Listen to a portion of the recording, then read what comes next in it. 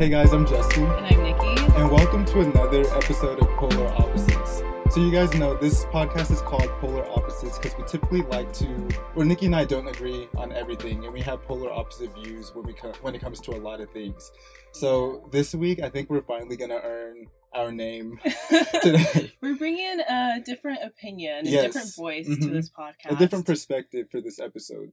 So today we are joined by Grayson. Say hey, Grayson. Hey, y'all. Thanks for having me on. So today we're discussing a few different topics, but for the most part, in this country, it seems like there's a lot of differences that people are having, whether that's politically, with things that are happening in the world. But we feel like we want to have a good discussion about things that often divide people. We want to kind of bridge the gap and discuss topics that are hot button issues, but at the same time... Yeah, sometimes a little hush-hush because people don't want to disagree, don't want to have arguments, so we just want to have an open conversation about that. Yes. So since nothing that interesting happened in our lives today, we're going to go right into hot takes. So hot take of the week. Nikki, what is your hot take of the week? So this has been something that I've been thinking about for a long time. It's really perplexed me, and I really haven't understood why this thing happens. Why do people love canes? I think canes is trash. Oh Lord. I don't think canes is trash, but canes is not high on my list of priorities. The chicken has no flavor. The sauce is basically just ketchup and mayo. I don't understand what people go there for. No, the sauce is good, it's but trash. The fries I agree with you are pretty trash. The chicken trash. is kind of soggy, not crispy. Exactly. What do people like about canes? I don't understand. The coleslaw. I hate coleslaw, so I wouldn't go anywhere for coleslaw. No, that's where we disagree, because I love coleslaw. It's like crunchy vegetable chunks of, I don't know how to describe it, but it's really good. It's a terrible way to describe it. I am in the complete opposite camp. I love canes. Really? We live right next to it and we go all the time. It is a great, pre-game, post-game. Every time my sister comes home from LA, she has to go to Cane's. Every time. She's like, there's no Cane's in LA. I miss it so much. Every time she comes home, she goes to Cane's. No. I don't understand. I was like, you know what? Let me try this. And I hate it. I was like, this is disgusting. This is what you drive 15 minutes for? I mean, to me, Cane's is not high on the list, but it's not something that I hate, that I'd be like, oh, Cane's, let's not go there. Like, if people want to go there, I'd be like, okay, that's cool. No, I wouldn't. I feel like people are always like, oh, let's go to Cane's. I love Cane's. Cane's sauce, Cane's bread, blah, blah, blah. Really? Yeah. Interesting. Well, I think that's definitely a hot take, because I feel like people will feel some type of way about that opinion.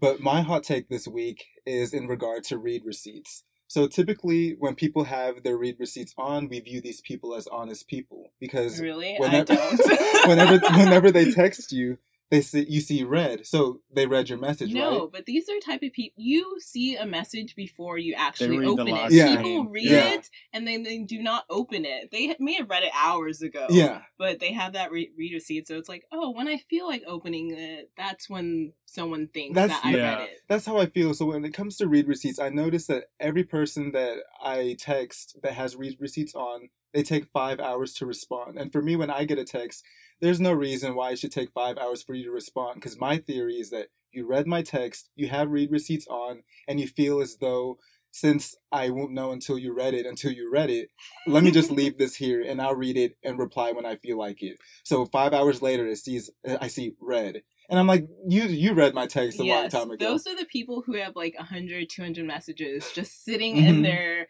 messages app. Yes. They've read it. So my hot take this week is that people that have their read receipts on are the real snakes.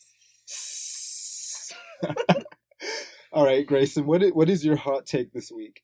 My hot take, I do not see the hype around Jay-Z. Neither do I. I'm not personally interested in him. I think he's produced some pretty alright music. I think I'm not crazy about anything Jay-Z's produced. Really? I beg to differ. Big Pimpin'. What else? I feel like he has some dirt off your shoulder, old hits, but nothing recent. I feel like nowadays, when he's on tour with Beyonce, I'm not interested in Jay-Z. Well, neither am I, but I can still bump even to some of if he was on tour by himself, I would not be interested. Jay-Z is cool. For me, sometimes I listen to Jay-Z, like his new album, The Story of OJ. Sometimes I bump that. Sometimes I bump 444, the song. Jay-Z has some good songs. He has a couple of good things, I think. And he was really good back in the day, in the 90s, right? Well, he's a legend. When you get to a certain point, like, you're not trying to prove a point to anybody. So it's hard to compare Jay-Z to these new age rappers that are more experimental with their sound and the instrumentals that they use. So yeah, I think that's true. Jay-Z has built an empire, literally. He's built it on owning sports companies or sports teams. Buying out Rockaware. He has a clothing line. Like, he does a lot of things. It's not just him being a rapper. That's part of his identity. He is Jay-Z. He's this big figure. Right. So, Grayson, what propelled you to have this hot take about Jay-Z? It came from him not producing any or posting any of his music on other platforms like Spotify or he's on Apple Music. He's on both of those, but some of the songs that you try to find from him, like On to the Next One, I love that. Exclusive. It's like a great hype song, but they're exclusive. You can only find them on his platform Tidal. I was turned off by it because I'm thinking you have to be so focused on yourself. You can't post your music anywhere. It has to be on your platform. I mean, he has a whole it just turned me off of some of his that he's trying to keep alive. Yeah, gosh, this reminds me. I think my cousin, the one I've been telling you about, at one of our family holiday gatherings, he's like, he only listens to music on Tidal, and I'm like, you're missing out on so much of the world if Tidal is your main source of music. Okay. I understand the exclusives are on there, like Jay-Z, Beyonce put out stuff on there, and other artists, but there's a whole world of music out there. I mean, do they only have us? I don't know how Tidal works. Is there only a few select artists that are on Tidal that you're able to stream? How does it work? Because I thought that they have every single song that any other platform has. What makes... I don't think it's the same. I don't use it, but from what I've heard... Yeah, I'm not sure if they have everything, but it's $15 a month, up That's front. A lot. That's such a huge commitment for music. I'll just take my $5 Apple. Nope, you get that 1 month free, you change your email, get another month That's free. What a lot of people do. So whenever Jay-Z or Beyonce is releasing some kind of exclusive stuff on Tidal, Tidal... You sign up for that month free. Yeah. Just like people do with HBO to watch Game of Thrones. They get their month free. But that's a discussion for another day. So, for our main topic today, we are discussing a variety of topics. So, earlier I mentioned that in this country, a lot of people have differences, and based on these differences, people aren't willing to see each other eye to eye or even have a discussion about topics that, divide people. So, whether that's about white privilege, about the election of Donald Trump, whether that's about immigration, people aren't willing to have conversations to actually discuss the problems in our country and how they can be fixed. So today we wanted to bring in a different perspective to open our eyes on the way that he sees the world, and maybe we can open his eyes as well. So the point of this is to have a good, productive discussion and to open up a dialogue and really discuss these topics that we feel really need to be discussed. So again, we are joined by Grayson. So, hi, nice to meet you all. Grayson, are you nervous? A little bit. You should be. Only so much as being on a podcast makes me nervous. Yeah. But no, I'm very comfortable talking about this, and I'm actually very grateful that you invited me to do so. No problem. I think that it's really important to, if you have differences on certain opinions, discuss the differences, and maybe you can get a better understanding about the way people think. I think so often people listen to respond rather than to really listen and understand. Yes. So I think that when you're having these conversations, you really do need to listen to people, because it's hard for people to change their mind, especially when someone's not being understanding of the way that they're thinking and not talking to them in a way that is productive or conducive to changing thought. Exactly. So, Grayson, tell us about yourself. Tell us about who you are, where you came from, the neighborhoods you grew up in. Just let the listeners get a sense of who you are. Sure. So I grew up in a little neighborhood outside of West Houston. My father is a police officer. My mother's been working for an insurance company. Moved to Montgomery, Texas, out by Conroe when I was in the 5th grade. So really country town. I grew up in a very small country town. Most people, when I tell them that I'm from Montgomery, they're like, "Oh, Alabama," and I'm like, "No, that's much worse." I think Montgomery, Texas. Yeah. So that's very. funny. I've always been in a sort of a small town since I was young. Both of my parents my father's Jewish, my mother's Catholic, so I never really had a religious influence. I haven't had a lot of family in my life. Only child, no siblings, so I've always been the center of attention for what family Lucky I do you. have. Yeah, I'm the middle child, so I don't get any of that. Me either. So, Grayson, tell us about your like personal ideology. Like, how do you see the world? Sure. Like, politically or anything. Politically, the main thing that I try to get across to people is that a lot of us, especially young people, we have a lot of the same goals. We have a lot of the same values. I think everybody, regardless of what culture you were raised in, we have, notable focuses. Like, we're all worthy of celebration, but it's just how we reach these conclusions or how we want to solve these problems is what differs. Mm-hmm. So I think that a lot of us can make progress on some of the problems that previous generations have left us if we can just see eye to eye on where we're trying to go, like how we get there. Having discussions like this with you, especially prior to this podcast, mm-hmm. you and I have not raised our voices or, we very much disagree on a lot of stuff, but it's not like it's a problem. Right. So that's been my experience politically, and that's what I've tried to tell people is that's the one large conclusion that I'd come to mm-hmm. in all of my experience talking political topics. Right. So what do you think is the issue right now in the world and why people aren't willing to listen to one another regardless of the differences that you have? Why do you think that is? I think it comes a lot from the older generation telling us that there's a lot of problems that don't actually exist, and mm-hmm. that you'd have to look at it on a case-by-case basis. I'm not saying that we're without problems, mm-hmm. but we have this older generation that is constantly reminding us of issues that have either been solved previously mm-hmm. or we can't attack as a generation, and I think they frustrate us a lot and feed on that sort of youthful energy that we have. And every young generation has this big focus, this big problem that they want to solve. Mm-hmm. And I feel like our generation is being hijacked a little bit, like being led astray. Okay. And what certain topics do you think that we're being like led astray, or like we've been told that there's like issues in this areas, but you're saying that the issues aren't present?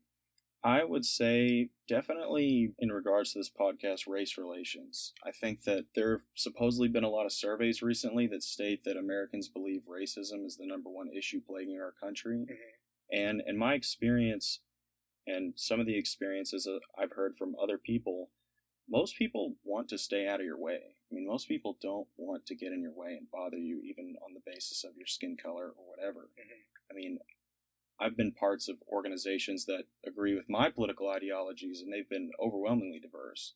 I mean, the organization I'm in is very diverse, mm-hmm. and it's never occurred to me that race was a factor in any of these decisions or anything. It's never been like a stopping point where I think, oh, wow, like everybody here is really diverse. Mm-hmm. It just is. It's right. Something that's a fact. It's not up for debate. So I think for me, like one thing that I have an issue with that you said is that like for you, it's not something that you think about, or for you, you don't really see it as something that people are really actively doing, or like mm-hmm. that there's really this problem. But I think that you have to be aware of your privilege or your perspective. You are a white male. So you do, in this country at least, you do have this privilege of being held on a higher pedestal. There's not people looking at you sideways for certain things that you do. There's not people who act certain ways around you who may be more protective of their items or look at you a certain way when you're in their store because of the way that you look. So I think that it may be hard for you to see it because it's not something that you directly experience. Yeah, and to that I'd respond, one, what's your definition of white privilege? How would you define it in a way that we could apply it to something that I would do, like a personal experience of mine? Okay, I would say that...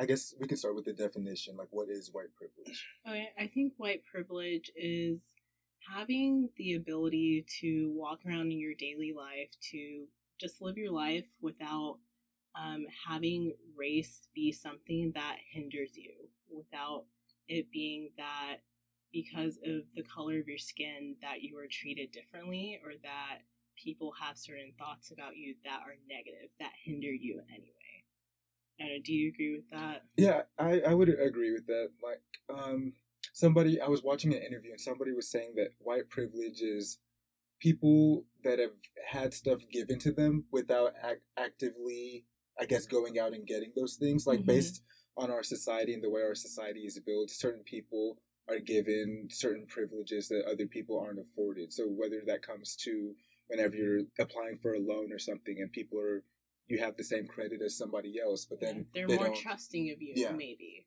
that you'll pay it back or that you have the means to pay it back, maybe.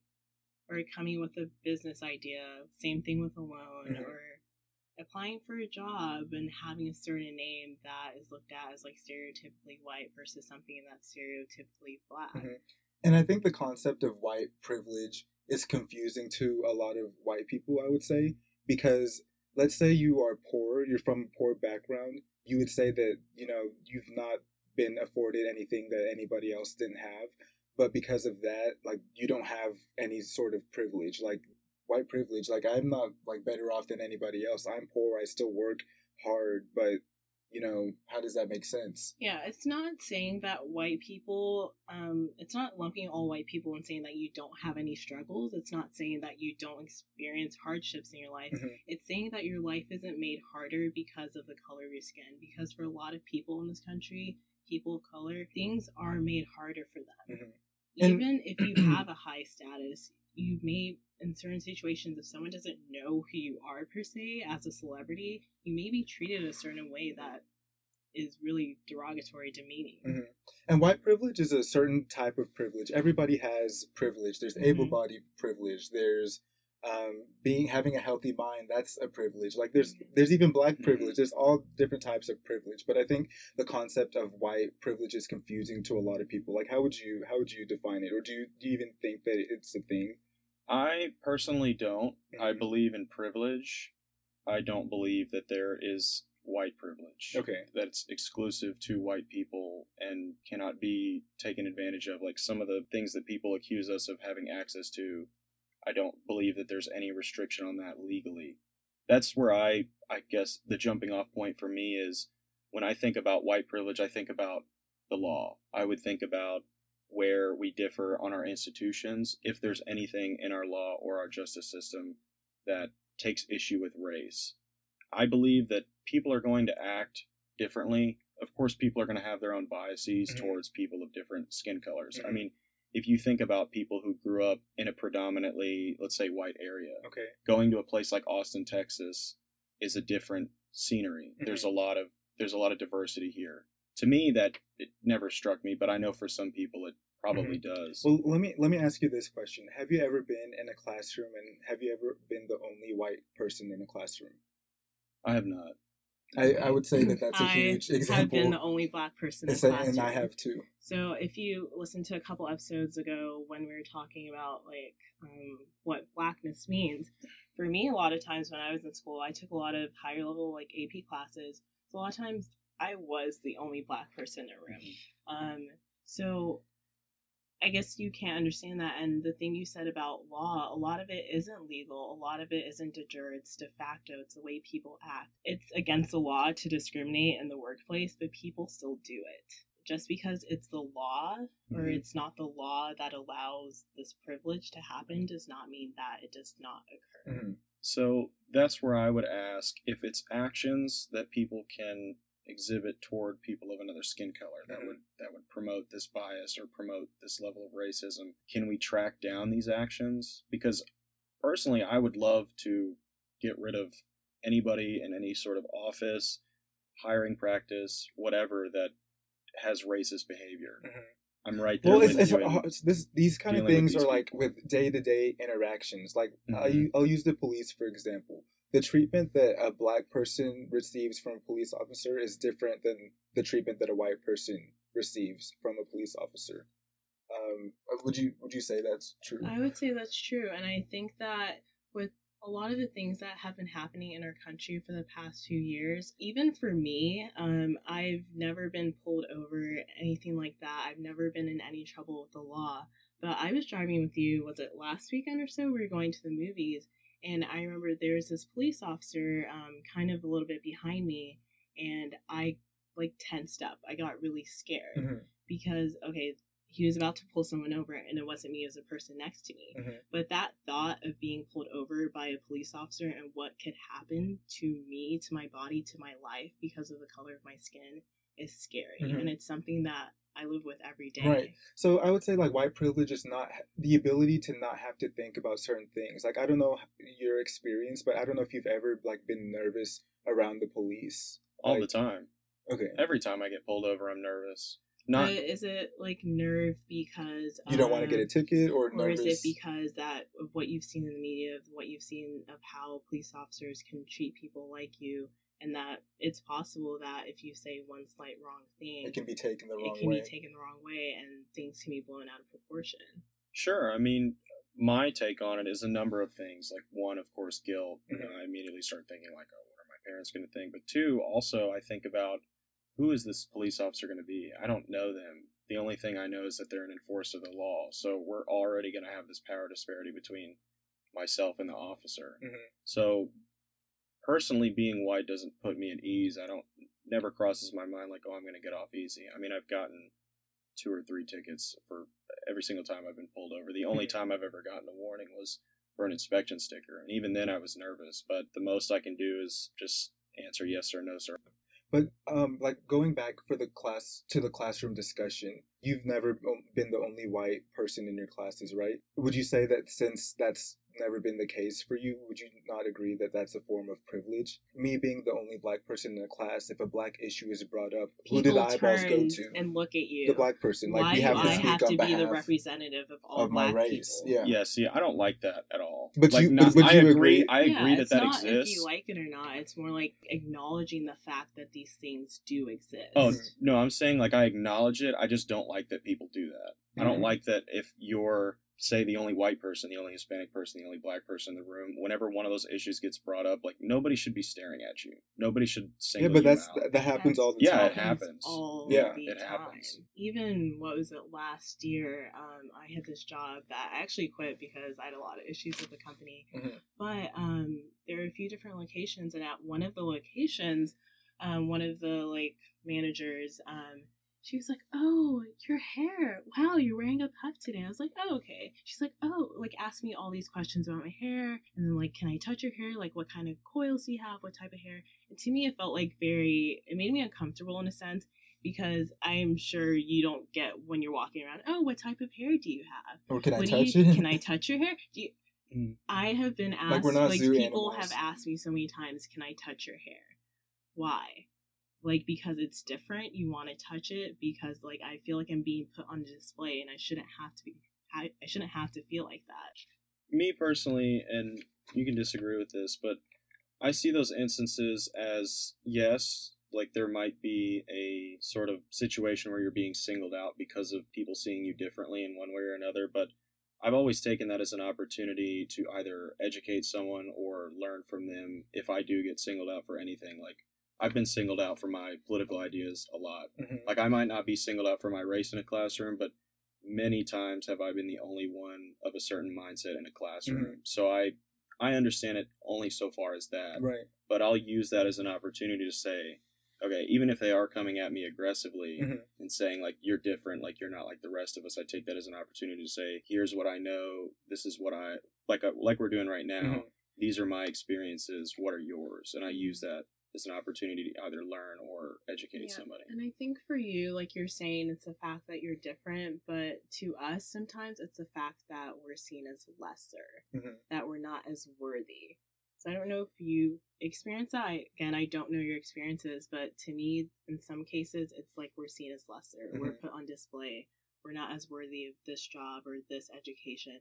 Because even, like, me going to UT now, there are people, when I tell them, like, oh, I go to UT. They're like, oh, like, you go to UT? Like, I don't know if that's ever happened to you before. Good for you. Not and not good for you, like, congrats, you got into UT. It's like, in a wow, way, like, I'm surprised that you have the capability, the intelligence to go to UT. A school like that, yeah. So it's not like, for me, it's not these single cases. It's this thing that I've experienced for years and years, my entire lifetime. And quite frankly, it's tiring, in my opinion. It's tiring. Did you vote in the 2016 election? I'll say it up front. Okay. I identify as a constitutional conservative, mm-hmm. and more recently I've not associated with the label as much because I'm taking time to be a little bit more patient. Like, I think getting invested in politics was making me lose a little bit of patience, and I think it does that to anybody, mm-hmm. regardless of where you sit And so I took some time to step back, and now I look at some conservative speakers and the way they act, and I just think, like, I don't want to be associated with that. Like, some people are provocateurs, some people are really aggressive. Yeah, and it's just, I don't look at that and think, this is my ideology, this is someone who's speaking for me. I don't see those things. So I've started to associate with the label less, but that's where I would fall on the spectrum. I'm thinking of an issue that really divided people, and it deals with the NFL. So the whole Colin Kaepernick and the whole kneeling situation. Like, what did you think of the whole situation? Like, how do you feel about that? Sure. So I wasn't one of the people that jumped to vilify him for kneeling during the national anthem. It's a protest. I mean, he's got to have a reason for protesting.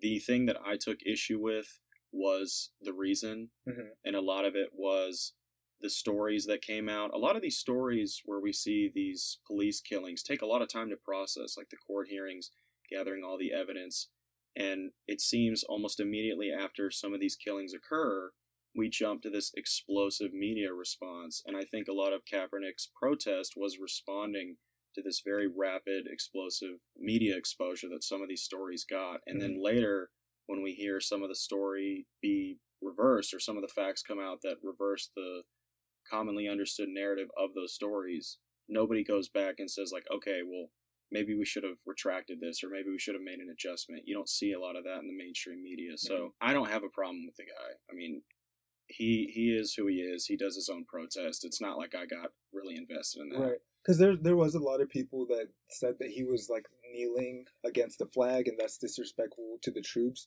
Would you disagree or agree with that? I'm neutral on that issue. My recommendation was not the national anthem.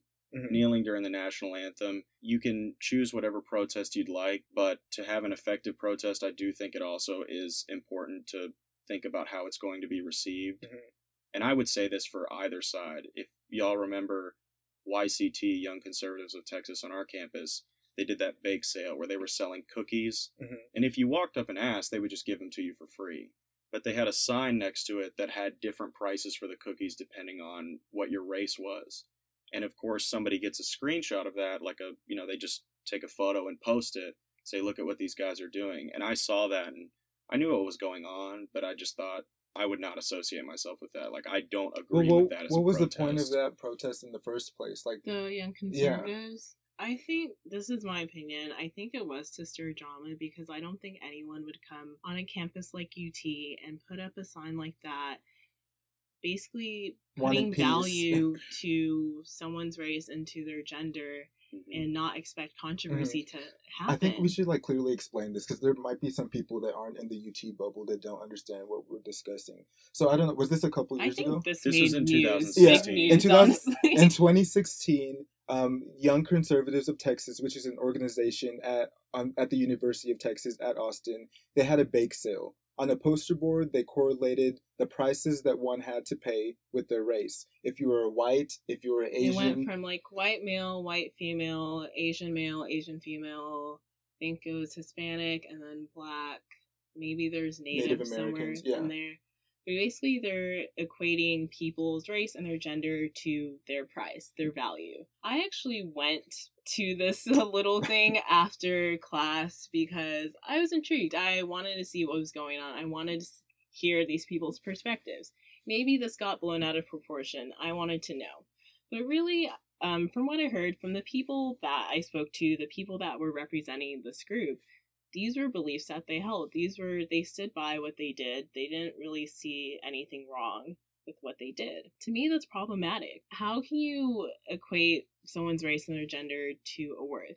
You're telling me that I am less valuable than this person here.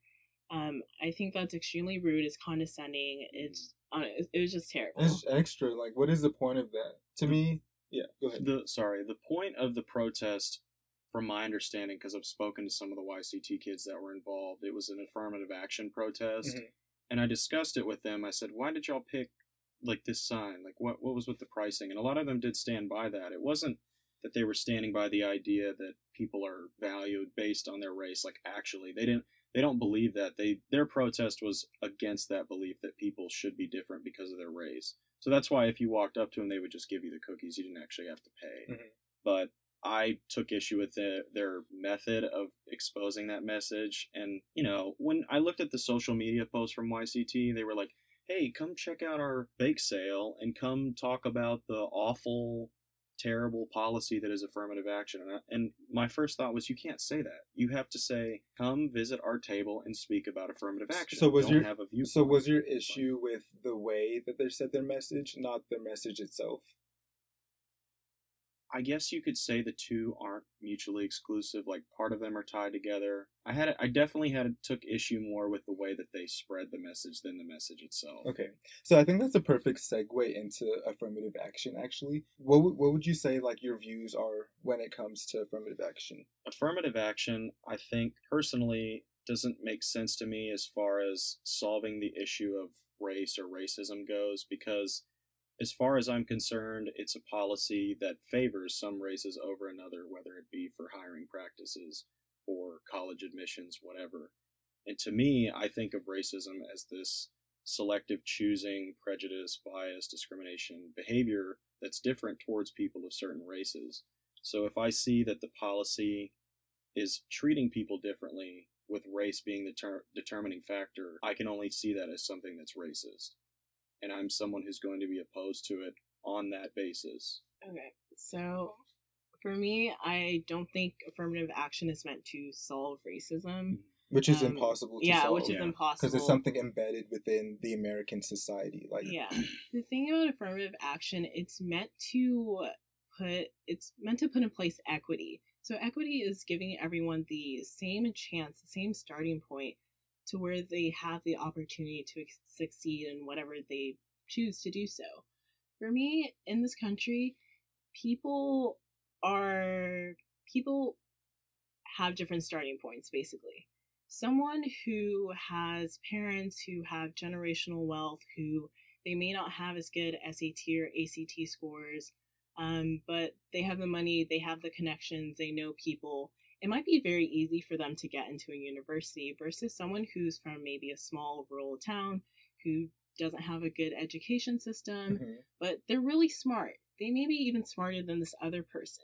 Affirmative action is there to make sure, but okay, say they don't have the same test scores. They have a poor education system, poor school, that doesn't have the resources maybe to take AP classes, so they don't have the same GPA, they don't have the same standards basically of comparison. So affirmative action is there to help realize that people come from different places. People come from different starting points. To kind of like level the playing field. You need to level the playing field because those two situations aren't equal. And the outcomes, if you're not helping people who don't have the resources to get there, then they're never going to get there. Whether they have the cognitive ability to do so or not.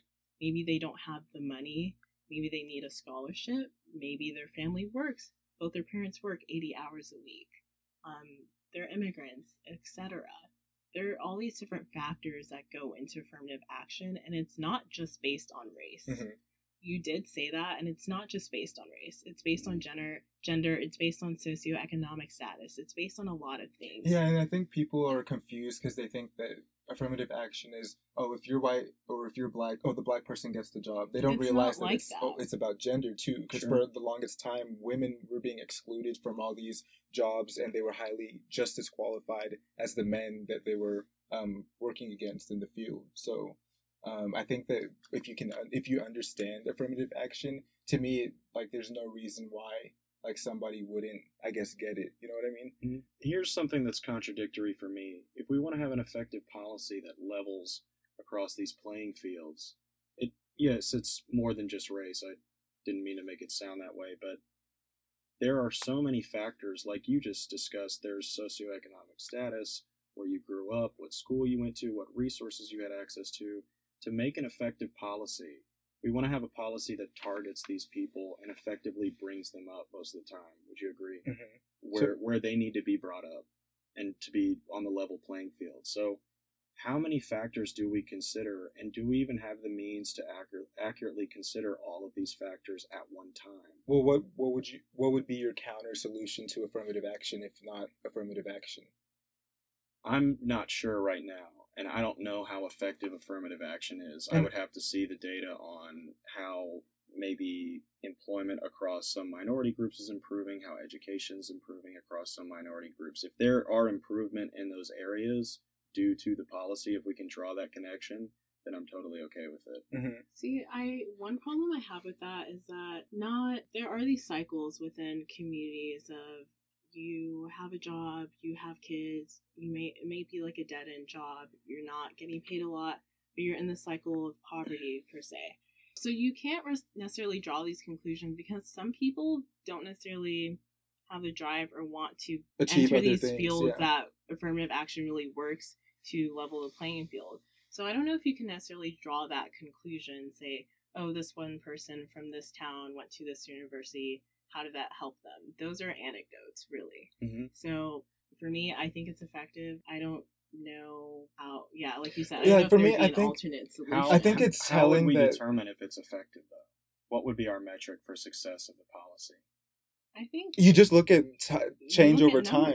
Look Yeah. at the time that affirmative action was implemented. Look at the jobs that is created, who's been afforded these jobs and opportunities based on the policies that were enacted. And then you see the growth over time. And I think it'd be hard to say that changes have not been made since affirmative action has been in place. Yeah, I think it's beneficial. So that's my problem is I don't know that data. I don't know anybody who has tracked that data.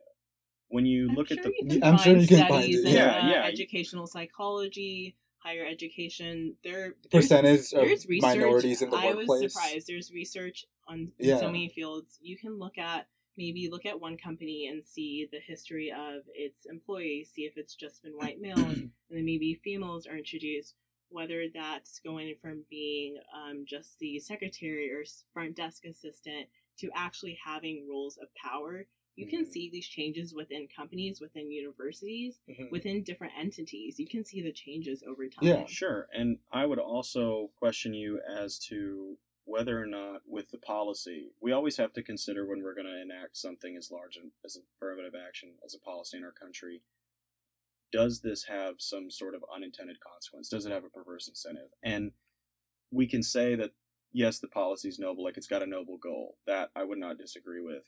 However, we do still have to consider, regardless of how good the policy sounds, what might occur as a consequence. So what do you think is a consequence of affirmative action? Is it taking a job away from like a white person? Or I'm not worried about the taking jobs from white people. I personally do not care about the racial distribution in any company, the sexual distribution, any of those things. However, when you think about it, affirmative action has made it law to not discriminate against people on the basis of race, correct? Like if you hire them... Race, gender. Yes, there's some, the quota thing was struck down a while ago by the Supreme Court, but there's still some sort of favoring that must occur.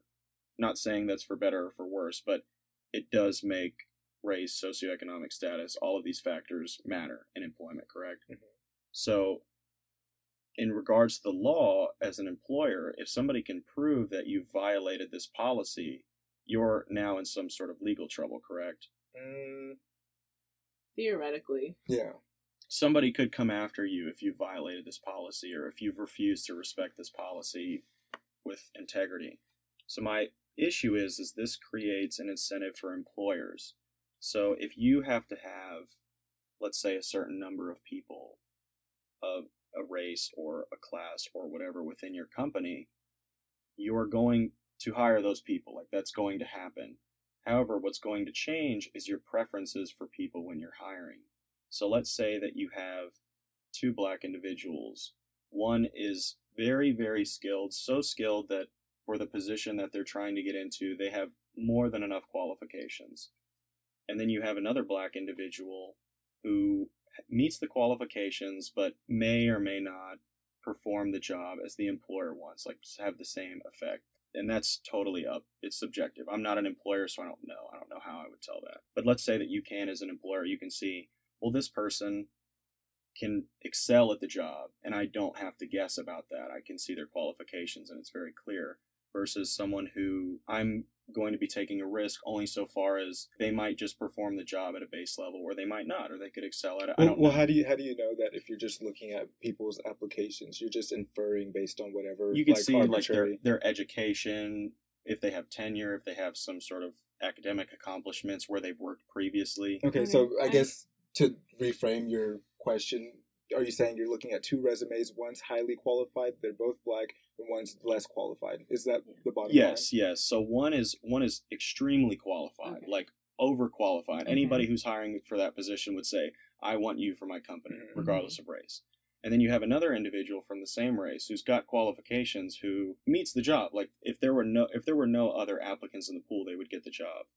But let's say the company, on the basis of the policy, only has a spot, or they have to fill a spot for one black individual. Well, that would be a quota, and quotas are illegal. Yeah, so that would be illegal. It's hard to frame this argument if the stuff that they're trying to employ is not even legal in the first place, if that makes sense. True. So there might not be a quota, but a lot of companies act on this belief that they have to maintain certain representation. Like, for example... For me, I think that you should have representation, but I don't think that means that you need to hire individuals that are not qualified.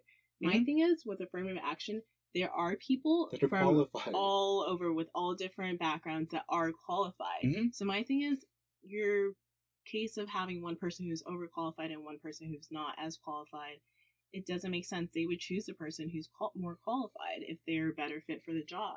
Affirmative action is not saying because someone is black or because someone is Native American that you have to choose them.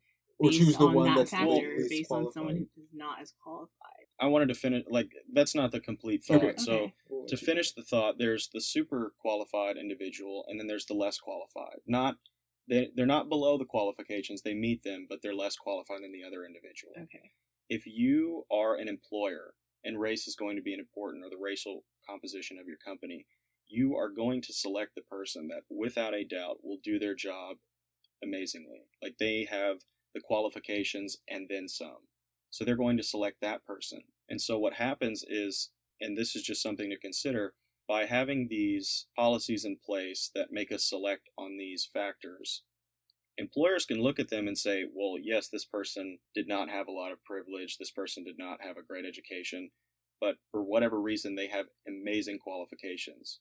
But then when you weigh them next to somebody else who has maybe the same upbringing and they just simply meet the qualifications, they don't have that little bit of extra, this person who doesn't have that little bit of extra qualification will get parsed out versus the person who's super qualified, because that employer does not have to take a risk on that person. There's no risk of firing that person and getting in some kind of legal battle or public turmoil over the fact that they fired a person of color or whatever. Well, I mean, your argument is kind of confusing in the sense that you said there's two people, both of them black, one is less qualified, one is more qualified, and then you brought in this other third party that wasn't involved in the decision. Sorry. I don't know if I didn't make that clear, but basically what happens is, if employers need to keep a diversity amongst their company across a number of factors, instead of just pulling people who have these factors, they're going to pull the people that have the factors, the qualifications, and then a lot of extra qualifications that wouldn't be necessary for the job otherwise. Does that make sense? Intangible. You're saying you're hiring people who are overqualified just because you want to fill this need for diversity. Exactly. Basically, you don't want to be held accountable later on. Exactly. So we have to think of employers as working in their own self-interest, whether that be racist or not racist. If you make it law that people have to be hired on the basis of all of these factors, if you were to end up firing these people, even if they're not performing the job right, now you're in trouble because people can start attacking you saying, I don't think you're in trouble. If someone is not qualified for the job, if they're not doing the job performing well, if they're not doing the job right, then you have the right to fire someone. Sure. You can't go and say, if someone fires me and I'm doing a terrible job, I'm not going to go back and say, oh, they fired me because I'm black. I'm not going to go and say that. That case would have no viability. Grounds. It would not go anywhere. It wouldn't, because you have to have to hire qualified people. And if you're going to sue somebody, you need proof that you've been discriminated against, or if you're not performing well, if you're having these performance checks regularly in your job and you're not performing well, everyone else is performing above you, your numbers just aren't there, and you're fired, you don't have a case. They're not going to be in trouble because of that. True, and this kind of goes off of the personal experiences thing again. So that would be how you would respond, but somebody else might respond differently. And somebody But who we're believes, saying, even if someone responded differently, they would not have a case against they would that not have they grounds were to sue unless they had hardcore evidence. The employer might not receive any penalty, that they might not end up paying any damages. But I think about how this would show up. Think about in the media. Think about online. We get these little sensational stories about things, and you can already imagine if you have somebody who might have been fired, maybe because they didn't meet the qualifications, maybe for some other reasons, like maybe the way they behaved in the office, whatever. It might not be strictly the qualifications. If they get fired, they still have a way of making a ruckus about it and drawing a lot of attention to them. Yeah, but I don't blindly if I believe. saw a story like that and there's no grounds to it, I wouldn't believe it. I'd be like, this is stupid. Next, please. And I don't find my news from random sources. I find valid sources that give me my information. You can't believe everything that's on the internet. I read about things. It doesn't make sense. What you're saying, it doesn't really make sense to me, because as an employer, my parents have had their own company. As an employer, if someone is not doing their job well, if they're being late, if they're not acting right in the workplace, you have grounds to fire a person. Mm-hmm. But just firing a person because of their race is completely different than firing someone who happens to be Black or who happens to be Mexican, but they're underperforming. That's completely different. Well, my problem is that might not be immediately evident to the public, or someone who, say, a prosecutor or whoever, a legal team. If you have an individual who gets fired, and they happen to be Black, not that they get fired because they're Black, but they happen to be Black, and the public sees the story, Black individual was fired because of XYZ. We don't know all the reasons. We don't have that information that the person didn't meet the quality checks or the performance checks that we talk about. So these things aren't readily available to the public. I can't look at how people are performing in any business. That's not public information.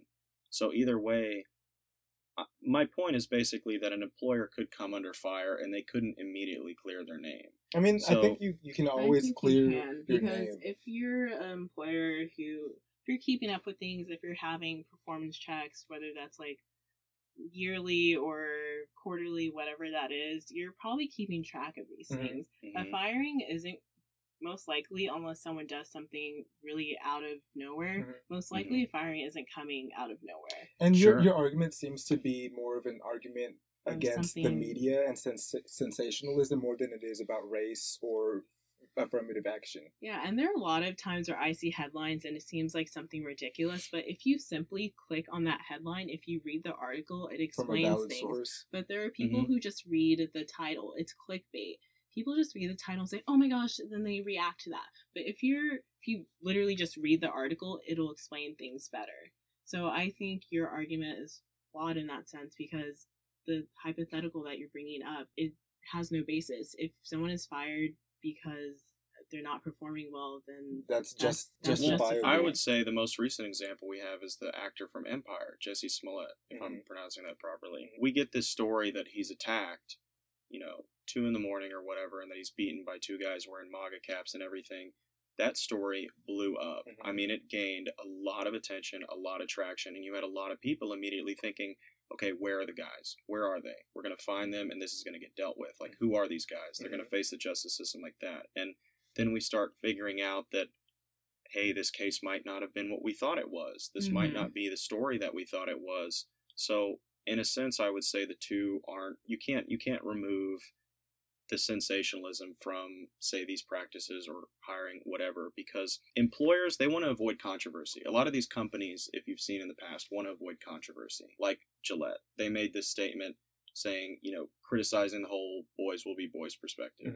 I don't take an issue with their message, the commercial, whatever, but you have to understand that companies want to avoid the controversy. They'll make these statements, or they'll say, hey, we side with this thing because, look, we don't want to be questioned about it. So employers will say the same thing. They'll say, hey, look, we're totally fine with hiring a diverse group of people.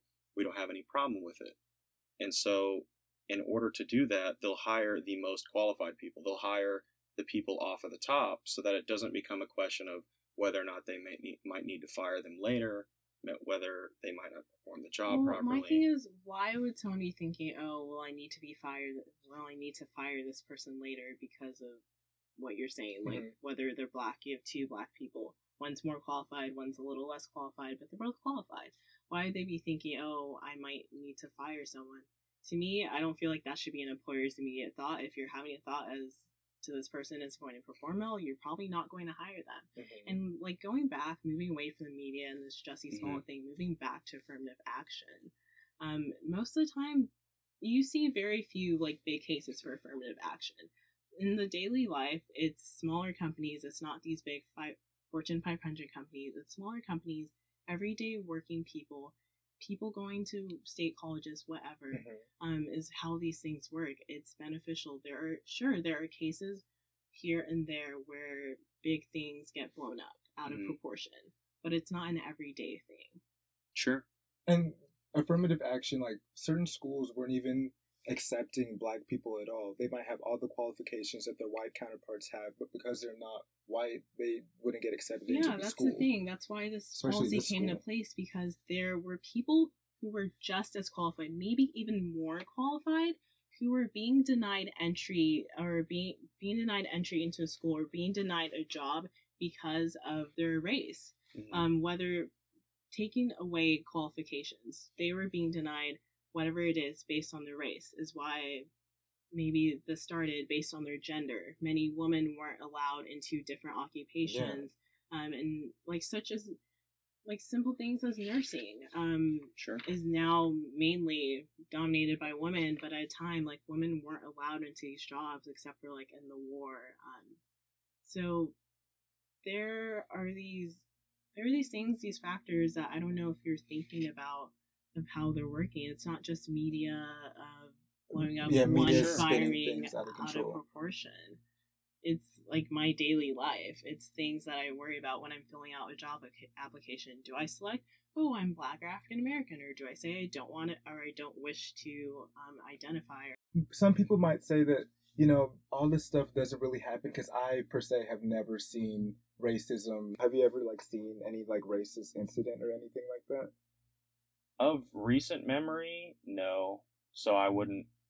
Yeah, I'm not gonna try to sit here and like think of something that's occurred. I know I've run into like probably one person in my life that's had or made a comment about somebody on the basis of their race, but those people very quickly disappear from my life. Yeah, see, maybe it's just something that you're not exposed to, and it's not something that you experience in your daily life because of who you are.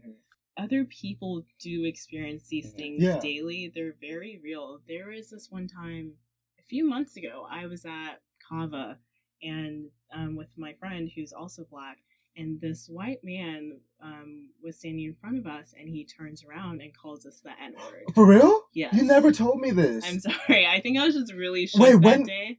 Wait, what? Yeah, so this happened right by campus. This random white man, and me and my friend were just shook that this happened. It's not something that's far away, that's abstract. It happens for to people. What? He just turned around and said... For no reason. He was talking about something, and he, like, turns around at us and says the N-word, and why? Were we doing anything? He calls y'all that? Yeah, I don't know if, like, he was on something or I don't know if something was going on, but it was just random, out of the blue. Me and my friend were just standing in line.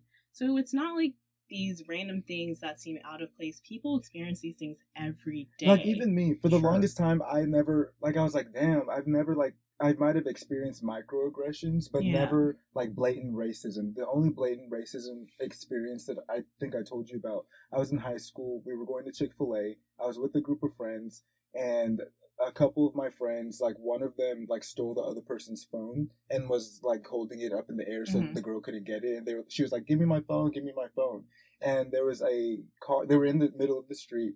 There was a truck that was waiting for them to move so they can, like, pass by. So it's some, like, monster truck with a camouflage paint and an American flag hanging outside the window. No judgment. So he's still sitting there for a while. He rolls down the window and goes, "Move, niggers!" And I was like, oh my God. Like, I was like, racism is real? Like, I was, like, so shook. I'd never seen anything like that in my life. Things like this happen. It may go from little stuff. There's this one time, I think I was at PCL or somewhere else on campus study, and I think I was sitting kind of at the same table with this girl, like those larger tables. And this girl, I guess she goes up go to the restroom or something. You know, sometimes they're like, oh, can you watch my stuff?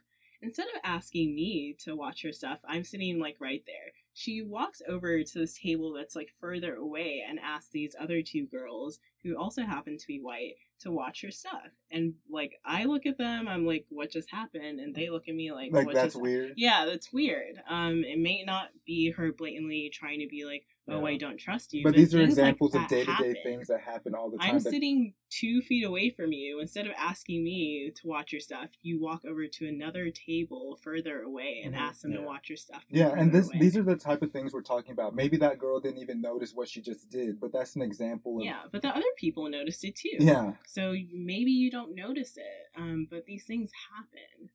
I'm aware that these things happen, and I acknowledge that they happen. Like, the 2 examples that y'all gave, that's ridiculous. Like, I wouldn't provide any excuse for that. There's no excuse for saying the N-word or calling somebody racial slurs or acting in a way that would exhibit that they have some sort of bias against you just because of your skin color. That's ridiculous. The thing that I would say is it's important to look at how people's behaviors change toward you or how they act around you versus maybe what they might say. So I haven't met anybody who's reported to me that they have some kind of racist belief or has spoken in a way that would make me believe that they're racist. A lot of people don't openly say these things. Sure. And that's where I focus on the way that they act. So a lot of people won't say them, so the next best thing you can do is look at the way that they act. So a lot of people I'll look at, especially around here or even back home. Like, you know, I live in a predominantly white neighborhood.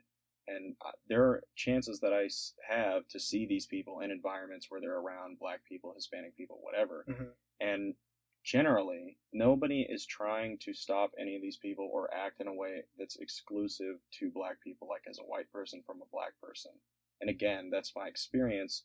But I would say in these situations, it's important to focus more on people's behaviors. Like on a day-to-day basis, is there anything that people do that impede y'all's progress? Like, you know, if you're just trying to study, are there people who bother you? Or are there people who... No, it's not stuff like that. I'm not trying to say it's stuff like that every moment of my life. Someone's acting negatively toward me because of the color of my skin. But it happens. Yeah. Like, even like when I'm going in the elevator and somebody's like trying to get in the elevator, as soon as the door opens they jump. I'm like, what are you jumping for? I'm just like, that might not be why, because I do that. I'm just a jumpy person. No, like I'll be like, sorry, or like I kind of jump if I'm not expecting someone to be there. Okay. Maybe you're just not paying attention. Yeah, but I don't think it's like I'm studying, someone's coming to pick on me because of my race kind of thing. Yeah. But it's a thing that happens in certain situations, whether that be if I'm going to shop somewhere for clothes or something. Maybe I'm just looking around or I'm taking a longer time and I repeatedly get asked, can I help you? And I understand you're supposed to do that. I've worked in retail, but it comes to a point where they're kind of following you around. If you're not picking anything up, they like kind of watch you. And if you leave with nothing, they're watching you like, oh, did they steal something? Like, what's going on? Versus it's like this double consciousness, being aware of like the color of your skin and all the interactions that you have, whether that just be simple. Like, I don't know, like how often like you ever have to think about, oh, I'm white. I'm consciously, like, whenever you're meeting somebody, being aware that, oh, I'm white and I'm having this conversation with somebody. Like, it's something that I personally think about all the time. Like, I'm always aware that I'm black at all times. And like, it's not something that I'm like talking to myself like, oh, I'm black. It's just like in my body and the way I'm acting in my consciousness of how like I go about or how things might come across. And it's sad. Like, I don't know if you've ever had to like do that. Like, I feel like that would, if not, like that would be like an example of like a privilege, not having to think about certain things as you live your day-to-day life. You know what I mean? I'll pick up on those behaviors, like say being at a store, like having the clerks like kind of follow you around or keep bothering you. Like, I've been in stores where I'm walking around for 15-30 minutes and I'm not picking out anything. But like, to me, it's not like 15-30 minutes. It's like as soon as I walk in and maybe I'm in there for 5 minutes and I still get these things. And like I said, I've worked in retail, so I can tell when someone's being a little sketchy versus like they're just looking around. Sure. So. And it's hard for me to make that leap from these little behaviors that aren't so clear-cut straight to it's racism. Because I think, personally, there's a lot of people that do a lot of shitty things. There's a lot of people who act poorly around other people, and I don't think it's exclusive to race. I mean, I have a lot of instances where I'll run into people, and people are they're just mean. They're yeah, just, we're not saying it's exclusive to race. Yeah. But in my case, I would be hesitant to jump to it being strictly about race. Like, even if I watch something happen, if it's obvious, like they're doing something and speaking something like racist at the same time, then I'm like, okay, that's clear cut. But the like being watched or being followed or whatever is, to me, a little bit up to personal perception. And the reason that I say that is because these things happen to me. Like, if I take note of it, if I start paying attention to it, then I'll start noticing these things. But the thing is, you have to start paying attention. For us, we're already aware of these things as we live our life. Like, for you, you have to actively, like, look and search out these things and injustices that are happening. But microaggressions, small things, is what we experience all the time. And I think that not being aware of that all the time, it just speaks to your experience, like, with being like who you are. Like, there's certain things that you don't have to. We experience the world in different ways. Yeah. So that would be something that maybe we disagree. I don't know. There's so many other topics. For some people, like, a big topic right now is political correctness.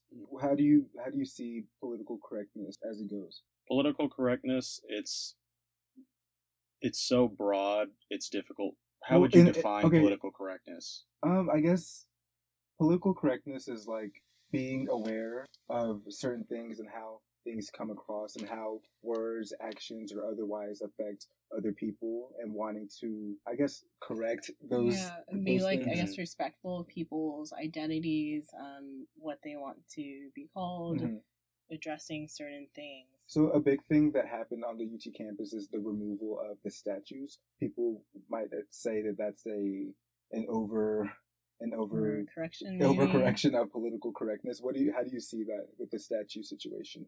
I would see the statue situation as an overcorrection, and let me substantiate my place or my thoughts on affirmative political correctness. Sorry, I'm getting mixed up.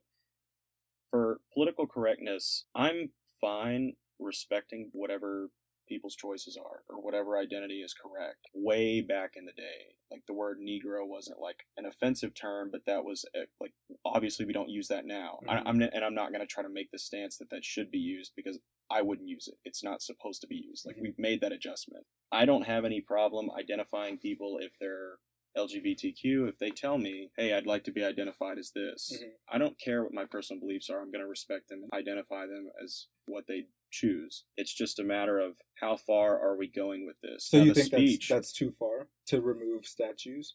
I would think so. Well, the reason why those statues were removed, because people saw these historical figures as relics of the past and race. It's like a celebrating of these people's, while they were once important figures. What do they represent? What do they represent? They represent a bad time in our history. They represent people of color being put down, people of color being discriminated against. So it's like we're celebrating these people who have these terrible histories, who have done nothing for people like me, and we're celebrating them. And I have to walk by it every day. Why do I have to do that? And think about it. A statue, what does a statue represent? An immortalization of something from the past. So somebody walking by something that represents somebody that did not care for their existence, did not want them to even exist on the campus or even go to school. It's like saying, sure, these people are great. We're going to continue celebrating them and what they stand for. Because when you are putting a statue up, you're celebrating what a person stands for, and you're standing for what their beliefs were. And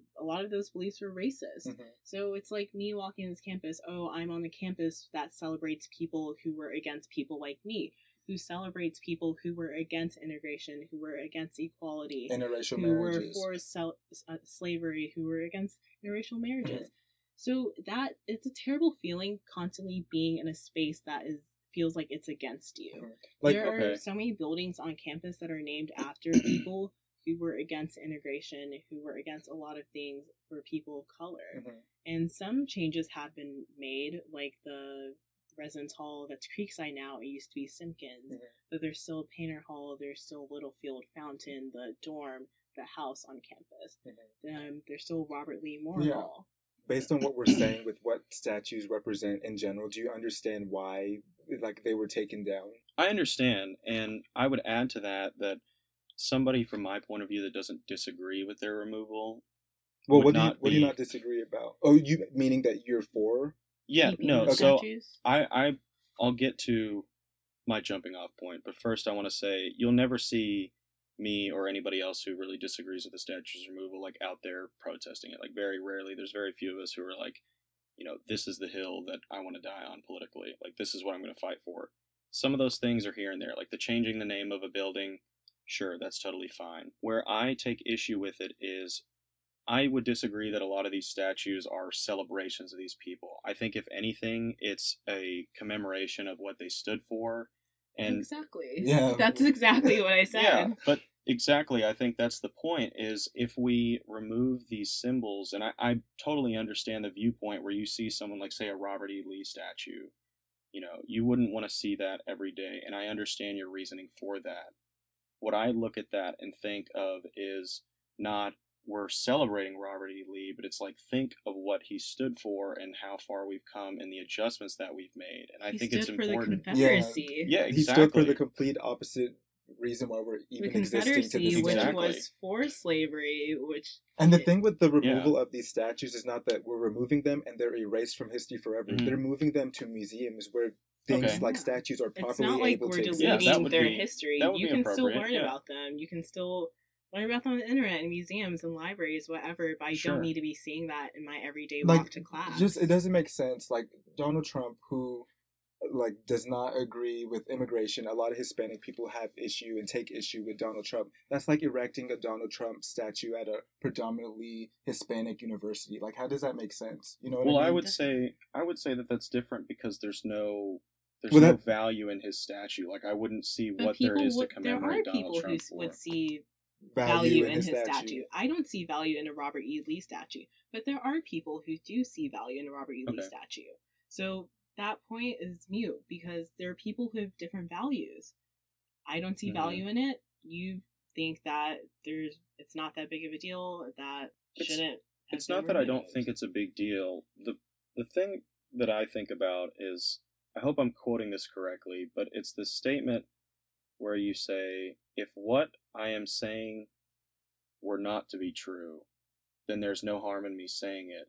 But if what I am saying is to be true and I do not say it, then there is harm in me not saying it. So that's one of those situations where I see, we look at this statue and everybody acknowledges what harm the Confederacy did.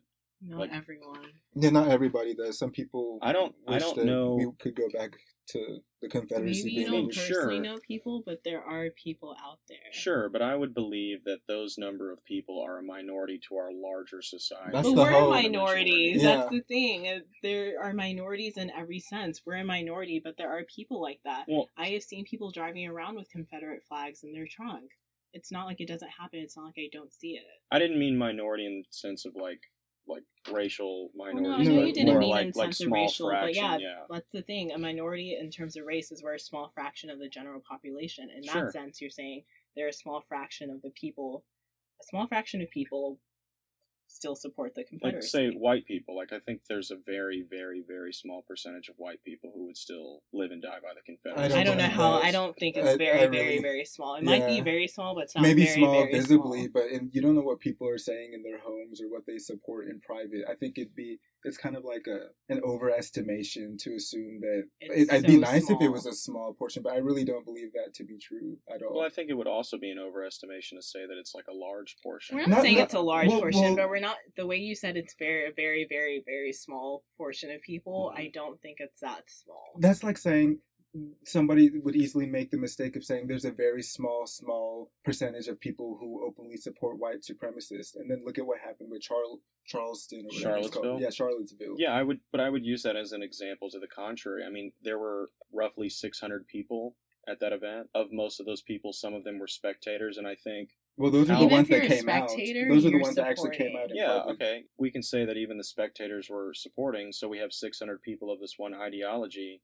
In this one location, but there are people in other cities and other example, states. And I think it made the news because it's such a rare example. Like, where are we seeing this in other cities? Like, I haven't seen this of recent. Well, I'm glad we haven't seen it in other me too. cities. I'm very glad that this isn't like a common thing, but I look at that and I'm like, and it's 600 people in like one city, and nobody's going to listen to these people afterward. But people do. Like, people were able to openly Trump voice saying like, "Oh, these are very fine people on both sides." Yeah, him saying that, he is in such an influential position that people listen to what he says. People hang follow on to him, every word. And he has such a strong influence. So there are people who now think that it's okay. People who now maybe had these thoughts maybe looming in the back of their mind, and now it's brought to the forefront.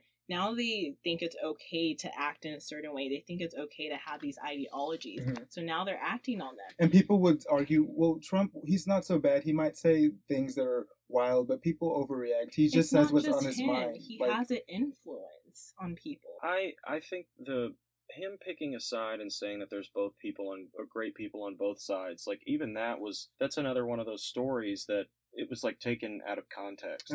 Like I would have to disagree. I don't think there's anything really to take out of context. He's asked about white supremacists and how he hasn't disavowed them, and he says there were great people, very fine people on both sides. But how can you be a white supremacist rallying in support for white nationalists and be a fine person? How does that make sense? Well, repeat the question that you just asked me. Okay, so Trump was at a press conference. Mm-hmm. He was asked to disavow white supremacists and white nationalists. Instead, he chose to say that there were fine people on both sides. Both sides meaning that the white supremacist, white nationalist sides, there was fine people on that side. But how can you stand for white nationalists and white supremacy and be a fine person? That's a contradiction right there. See, my take on it is him not disavowing it is not this statement that he's sympathizing with their ideas. I mean, you haven't asked me if I disavow white supremacy. You haven't asked me things. Was it your assumption that I was a white supremacist before that? Did you automatically assume because I haven't disavowed that I was No, I don't. That's like saying I don't call every white person I see a racist in their Mm-hmm. face. Like no, but like Trump was asked this. He's a president of the United States. So he's asked this question. He's in a position where he has a lot of influence. So people's reputation are on the line. I'm sure if you had the reputation of being a racist, you would say, "Look, I'm not a racist." Am I right? Yeah, like a lot of people who are saying, like, "Oh, they get accused of being a racist," they immediately jump to the defensive standpoint.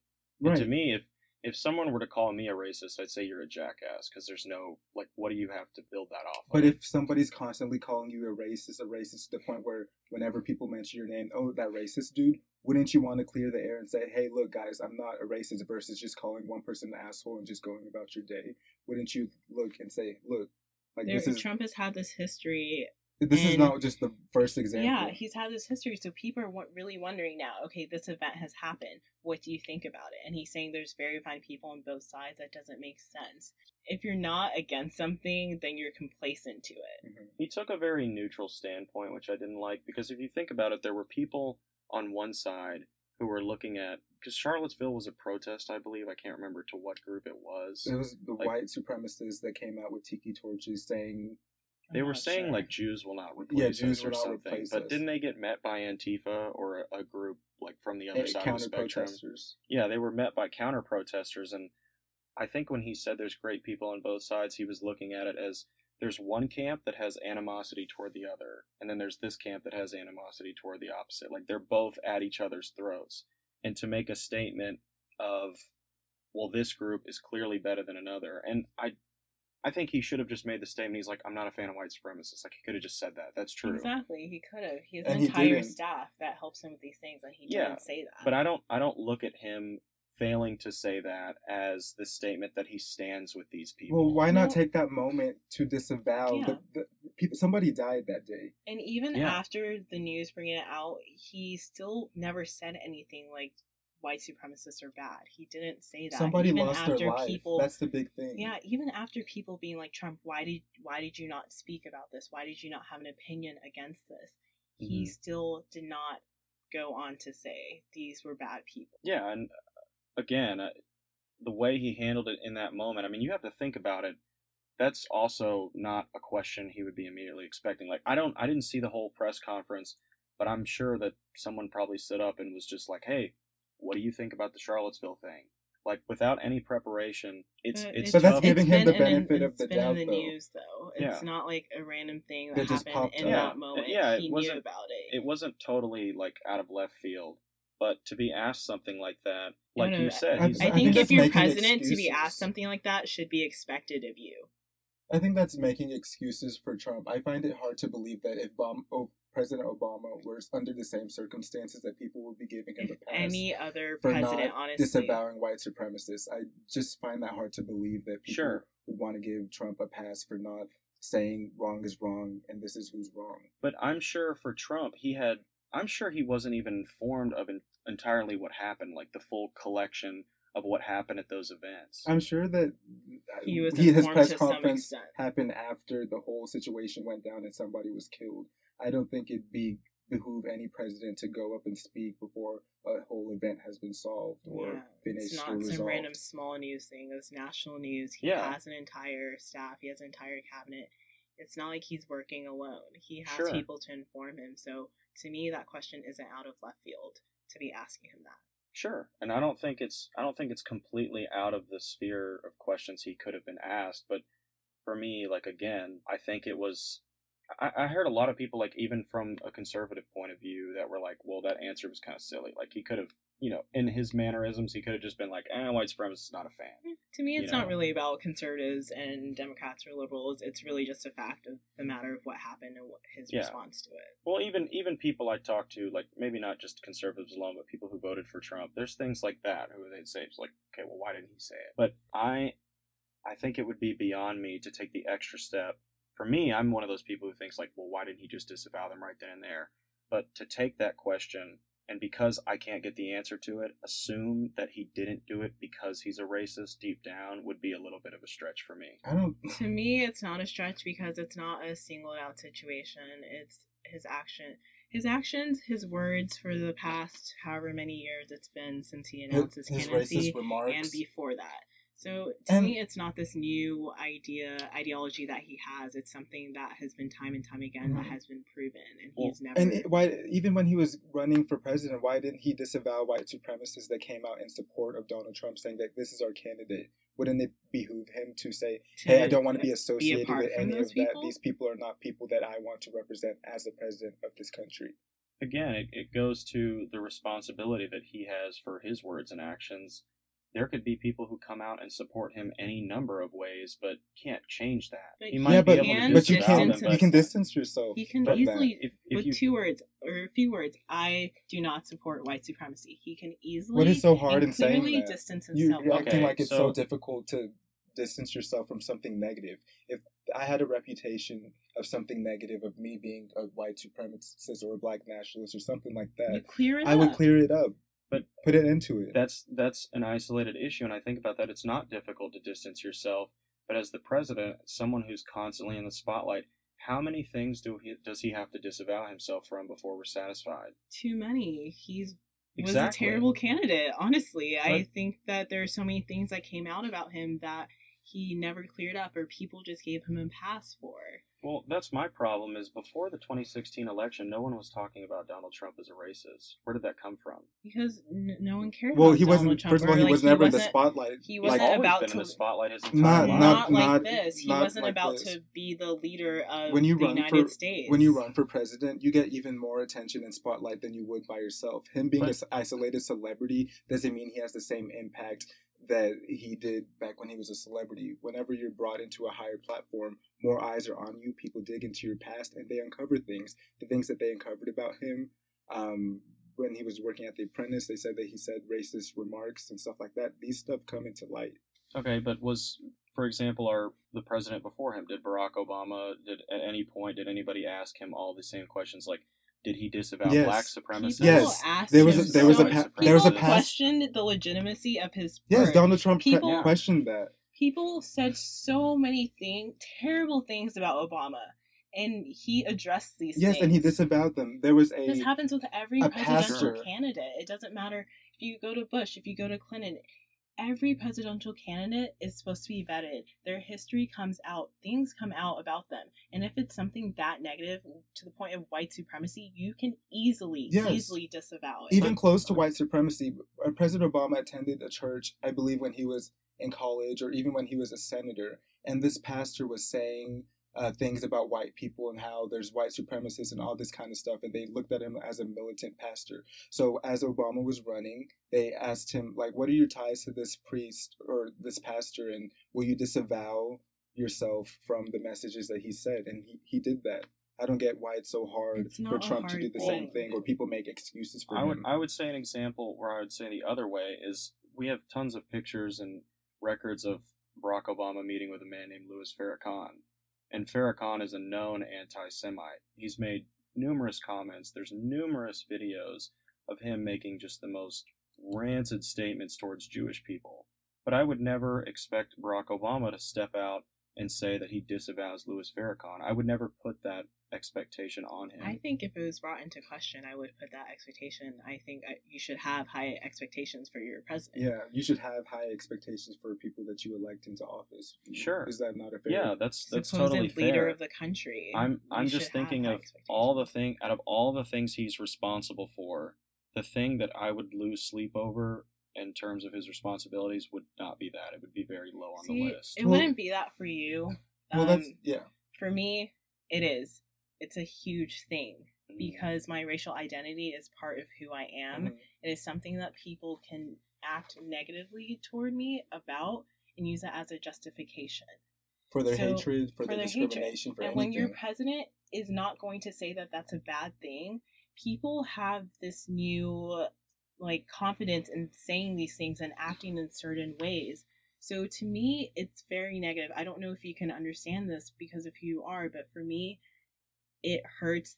It's terrible. It's a terrible feeling that the president of the country that I live in, that I was born in, is not saying that white supremacy is bad. Yeah, I'm not saying that I don't see where you're coming from or that I don't acknowledge it. Like, it's not a clear-cut black or white issue. It's not like a big thing. It's not a big issue. It's a values thing, and it's not like there's one side. I'm not going to claim that there's only one side, of course.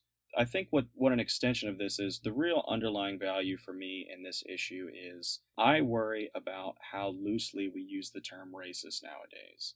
Because when I see someone who gains flack or criticism for anything, they get the whole 9 yards. They get that they're a racist, an Islamophobe, xenophobe, sexist. They get all of these tags all at once. And for me, there are some people who I've been listening to who are completely out of this sphere, out of any discussion of race, and they get accused of being a racist. And I look at that and I'm like, well, that's not fair. Like, I've been following these people from both the left and the right. And when I look at people get accused of being a racist, you have to think, for as many people as, let's say, like you claim that Donald Trump, some of the things he says enables racists, right? Yes. So, provokes. Conversely, what if some of the ways that we categorize people are turning people onto people who might actually be racist? Like, they may be a racist or not, but simply by calling them a racist, we might be calling attention to people who don't deserve it. And what I would say is, think about someone who is not controversial, like just a professor, right? And they have some findings, like say in sexual psychology, whatever, and they want to express it to the public. And they've been doing this for years. And then someone comes along and goes, well, hey, you're a sexist. And they accuse them of these things. And then the public's like, okay, well, let's scrub this guy. And so then maybe there's some people, there's like 20% of the people who heard the story start listening and watching their content. And they go, well, wait a minute, this guy's or this woman's a totally normal person. They don't have any like prejudice or they don't have any complicated beliefs. Nobody's going to accuse you of something without any evidence. I would disagree with that. I think that people will use these labels and these accusations to tarnish somebody's name. Well, if you did something wrong, you deserve to be punished for the actions that are negative that affected people.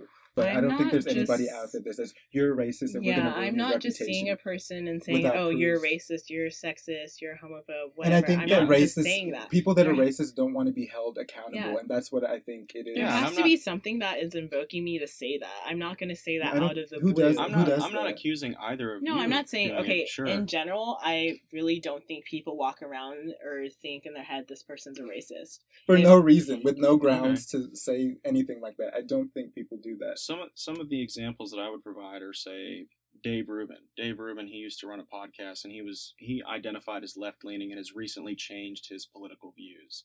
He's brought on a lot of guests that have changed his mind to being more right-leaning.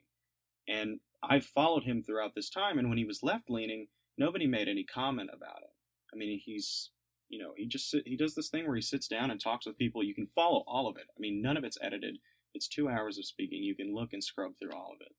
Well, then he started changing his viewpoint to be more right-leaning, and suddenly you see all these articles. Dave Rubin's this anti-gay, anti-woman, all these things. I mean, he's a homosexual man himself. He just happens to be right-leaning, but he gets all these tags. If you're part of a minority group, whether that has to do with your sexual identity or racial identity, that doesn't exclude you from being, say, I'm black. Sure. That doesn't exclude me from being a homophobe or sexist or whatever. If someone is gay, that doesn't exclude them from being, And if you're a liberal, you can be a racist liberal. You can be a homophobic liberal. Yeah, I don't think. Well, what I'm pointing out is not the fact that he is. You're pointing out the change. It's the change that brought about all of these things. And when I looked at him, I only heard about like some people that I've been following over the past couple of years because they received all these labels. And when I go listen to their stuff, I don't see any hint of racism, sexism, whatever, but you have to understand this is dangerous because we expand the definition of racism to encompass people who aren't truly racist. And I think that that has the potential to enable actual racists more than anything, because then when rubber hits the road and people who are actually racist get accused of being so, they can be like, well, I follow these people. They're not really racist. Like, you can go check them out. They're not really racist. Or they might use these people's ideology to defend their internal beliefs of racism. I'll just say this, like, nobody will accuse you of being a racist without any proof to back up what they're saying. Like, it doesn't make sense. Like, nobody's going to cling on to the belief that somebody is some way without having proof or having seen evidence of them acting a certain way to prove that they are this way or that way. You know what I mean? People aren't stupid. Like, people just don't cling on to these things blindly. I'm not going to believe something just because somebody says it and just go along with it. I'm going to do the research for myself, find out if it's true, and then have my own opinion at the end of the day. Like, I don't think people are just idiots. Like, well, to go along and say. You would hope not, but now I think, again, like some of the discussion we had earlier with sensationalism, it is much more interesting to see a story where you have this public figure getting blown up and getting accused of being a racist than it is to just say, you know, this scientist has totally normal views about whatever. And like when somebody starts gaining traction, this is where you start getting these tags from. And it's not a matter of people having some reason. Like, yes, people will always have a reason. If you get called a racist, there's a reason for that. It's a matter of how valid is the reason. And I'm not going to assume that who's to be the judge of that? Like, what's racist to you might not be racist to somebody else. Like you said that you've never experienced racism, so maybe it'd be hard for you to visualize or pinpoint, something like that would be seen or could be seen as racist. You might listen to it and be like, what did he say? What's the harm in what he said? This PC culture is like getting out of hand, but other people might be offended by what he or she said. You know what I mean? That's possible, and it all falls down to the responsibility that a speaker has, and I think you can only go so far to avoid what people are going to perceive in your words and actions. But the people that I follow, they've all gotten these labels, but I look at them over and over and over again. I mean, great example is Dr. Jordan Peterson. He is so controversial, and I'm sure some people maybe listening to this may think that this guy, you know, Jordan Peterson, there's a lot of problems associated with him. I just finished his book, 12 Rules for Life. Mm-hmm. I've watched tons and tons of his lectures online, and I have seen the things that he believes and the things that he teaches people are the exact opposite. It's moving away from these prejudices and this sexism, and he has so much respect for every group. But he doesn't have to blatantly say that, nor does he. He doesn't say in the book, he doesn't go, well, I am not a racist or whatever. Exactly. But if you're not a racist, you shouldn't have to say, I'm not a racist. Yeah. Exactly. And he's not. Well, I will say where there's smoke, there's fire. People aren't going to label you things if there's not any valid evidence to prove their point. That's all I'm saying. Yeah, and that I would just be cautious about what people are taking as evidence or look at the context of what their beliefs are. Like a lot of these, I'm very cautious. Me too. Like I give people the benefit of the doubt. There's with these phones and technology that we have, it's so easy to cross-reference and fact-check things and don't believe blindly everything that you see. Yeah. And I have faith that people really do that. So like the people that you said are being accused of racism, I'll take the time to research what they've said, and then I'll make the judge of whether or not they're racist or not. But yeah, like. That's the homework that I'll do, so I can figure out for myself. Because when there's smoke, there's fire. So if there's smoke, I'll Yeah, what I would recommend to anybody is definitely look at Jordan Peterson's lectures. I mean, he's got so much, not advice, but teachings that help people throughout their day-to-day lives that I was shocked, like reading his book. I mean, his book changed my life, basically. And a lot of people think, oh, his book's ridiculous or whatever. And I'm like, well, read it and see what kind of value you get from it, because he has just gotten so much flack. Like, there's people who, in interviews, he had an interview where the woman literally told him before they went on, you and I are going to war when we step out there. And I was like, well, that's not fair. Like, this guy has said nothing. Like, he's not attacked you in any way, but he gains so much negative public attention, and I just don't see it. So I'm one of those people who I'm looking and I'm reevaluating over and over and over again, and it frustrates me because there's still people who are like, this guy's a sexist, this guy's a racist, or this guy uses these things, and I'm like, he has so much to offer, but people block themselves out of the possibility of experiencing his teachings, or anybody else for that matter, anybody. You should always assume the person you're listening to knows something that you don't.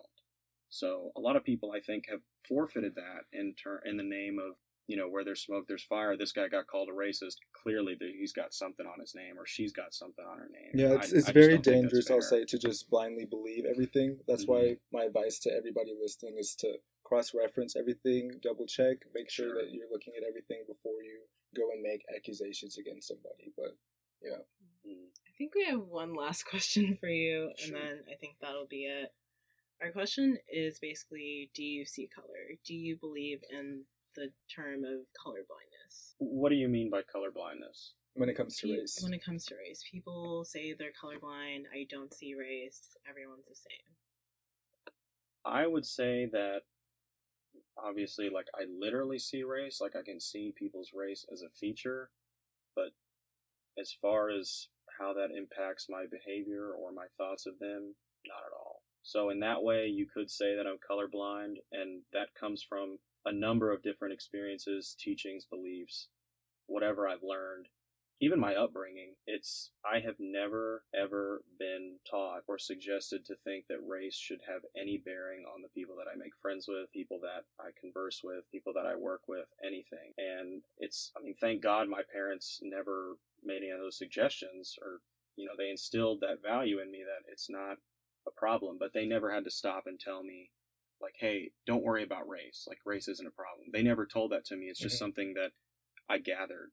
Like, for me, like, I never had that experience, like, with my parents telling me not to see race, or that race doesn't exist.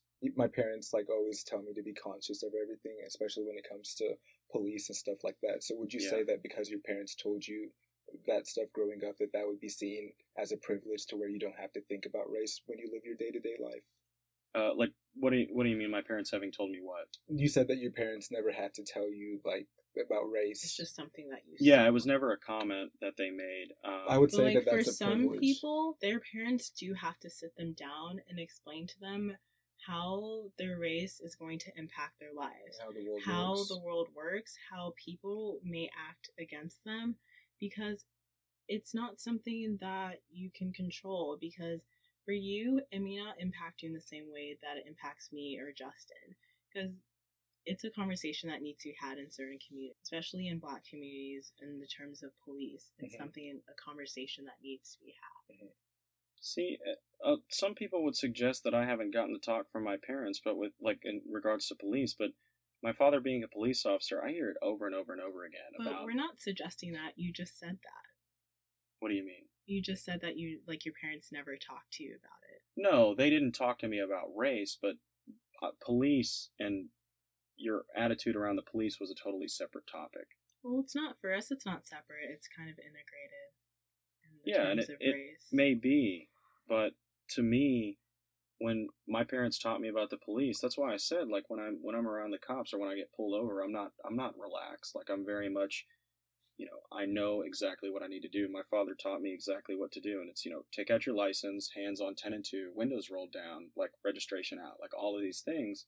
And my dad had told me, he's like, you're going to say yes sir, no sir, officer. And he's like, you're going to understand that a lot of these guys are assholes. He's like, I work with a lot of them. So you need to be aware that at any given time, they can, start acting unruly or whatever. Like, my parents warned me of the same thing. I've heard a lot of people who get that same talk from their parents. Well, I think that's great. Like, I think our thing with colorblindness is that for some people that their race is part of their identity, and it matters to people.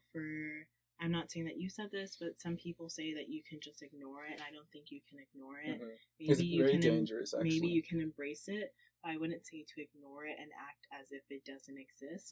Because it's part of people's identity. Especially American society. Like, you cannot go anywhere without race being involved. Like, it's just ingrained into our culture, and that's just how the world works. I would agree with you that the people who just say, like, race never made a difference, it's not a big deal, like that's the problem. I would be cautious. I would be cautious because I feel like for me, I've experienced both. I've experienced this upbringing of it not being a priority, but also being in an environment where I've been told that it was a priority. I've seen both sides, and I'm at the point where I look at it and I'm like, it's not a priority in my friendships, in my relationships, whatever you want to say. And that's why I think it's important that we come here today to have these conversations, because it's so important to get the other viewpoint, to see how other people think, so you can not only understand what other people are saying, but understand each other when it comes to communicating and just getting along in this divisive world that we live in. So the point of today's episode is just getting a different perspective and learning from one another, because if you're not learning from one another, you can get into these like dangerous groupthink bubbles, and the other side is wrong, this side is right. We just have to learn how to accept each other's differences. We didn't agree on everything today, and that's fine. We're not going to agree on everything, but we just have to understand where each other is coming from. I think when we understand that, we can go far in learning about, I think the great thing is like, we can identify a problem, like all three of us. We can look at these things from our perspectives and identify what the issue is. And the great thing about, I feel like, the things that I've been exposed to, especially here at college and just in my upbringing, is I would suggest put yourself out there. Like, look at both sides and have a real understanding that it's like, I fall in the middle, like, I'm genuinely here. That's like what we talked about earlier. If someone's accused of being a racist, like, scrub all of their stuff. Like, look at all of this stuff, and if they are racist, then move along. Racism's not cool to our generation, so a lot of us do agree on that. We agree on these values that we need to be progressive as a society. So what is your takeaway from today? Takeaway from today, I would say a lot of what I felt before, that we can get along like in disagreement and getting a better perspective, definitely a better understanding of some of the controversial topics, like, say, the statues or political correctness. I've done a lot of work to explore those things, but hearing the individual cases is important to me as well. So that would be my takeaway, is just more of that exposure and more of that empathy with the other side. Do you have any final thoughts? This is an interesting conversation. Like Grayson said, there are a lot of things that we don't agree on. And I think the point of this conversation was for you guys, you listeners, to maybe open up your mind a little bit. Maybe open your mind and have these conversations in your life. Whether they're friends or acquaintances or family members, have these conversations because they need to be had. All right, so now we're going to transition into listener letters. We have a couple letters this week, so Grayson, you'll help us in answering these two. Sure. So our first letter, we always give these people an African name. So what name should we give this first person? Oh, I was thinking about the Yoruba names. Yinka. Yinka? Yeah. Oh, Yinka. All right. So this letter's from Yinka. So Yinka says, how do you go about telling your best friend that you don't like their significant other, or do you keep it to yourself in order to keep your friendship not awkward and make them choose between you and them? Ooh, I like this one. I think that this can very easily go wrong. I feel like if your friend is really into their significant other, then they're probably going to choose their significant other over you, depending on y'all's friendship, or y'all might have a little bit of an awkward patch, and that's going to be it. I don't know. It depends on how bad or the reasons for you not liking their significant other. If it's like really problematic things versus you just not liking their personality and not liking them, like, you're gonna have to let that go. Yeah. But for me, this isn't so much with significant others, it's more so with friends. So I've been in situations where I get along with my friend really well, but his friends or her friends I don't vibe with at all. Mm-hmm. So I guess how to go along with like having a healthy relationship with your friends if you don't like their friends or significant other, I would say you don't always have to hang out with that significant other. I guess if they're always around, that gets complicated, I guess. I don't know. It's hard. I feel like if you want to stay friends, then maybe don't make it like a conflict. But would you ever bring it up like, hey, I don't like so and so? If it was a serious thing, like, oh, I don't like you with so and so, and I don't like them because they're this way and they're that way, and I don't think that's a healthy relationship or a healthy person to be around, then I would bring it up. Mm-hmm. But if it's more like, I'm not vibing with them, then I probably wouldn't bring it up. Yeah, just let it go. I probably wouldn't bring it up. Well, yeah, I think that's a perfect wrap up for this episode. Don't forget to follow us at Polar Opposites Pod on Instagram. Yeah, send us your questions or email us at polaropposites.pod@gmail.com. Mm-hmm.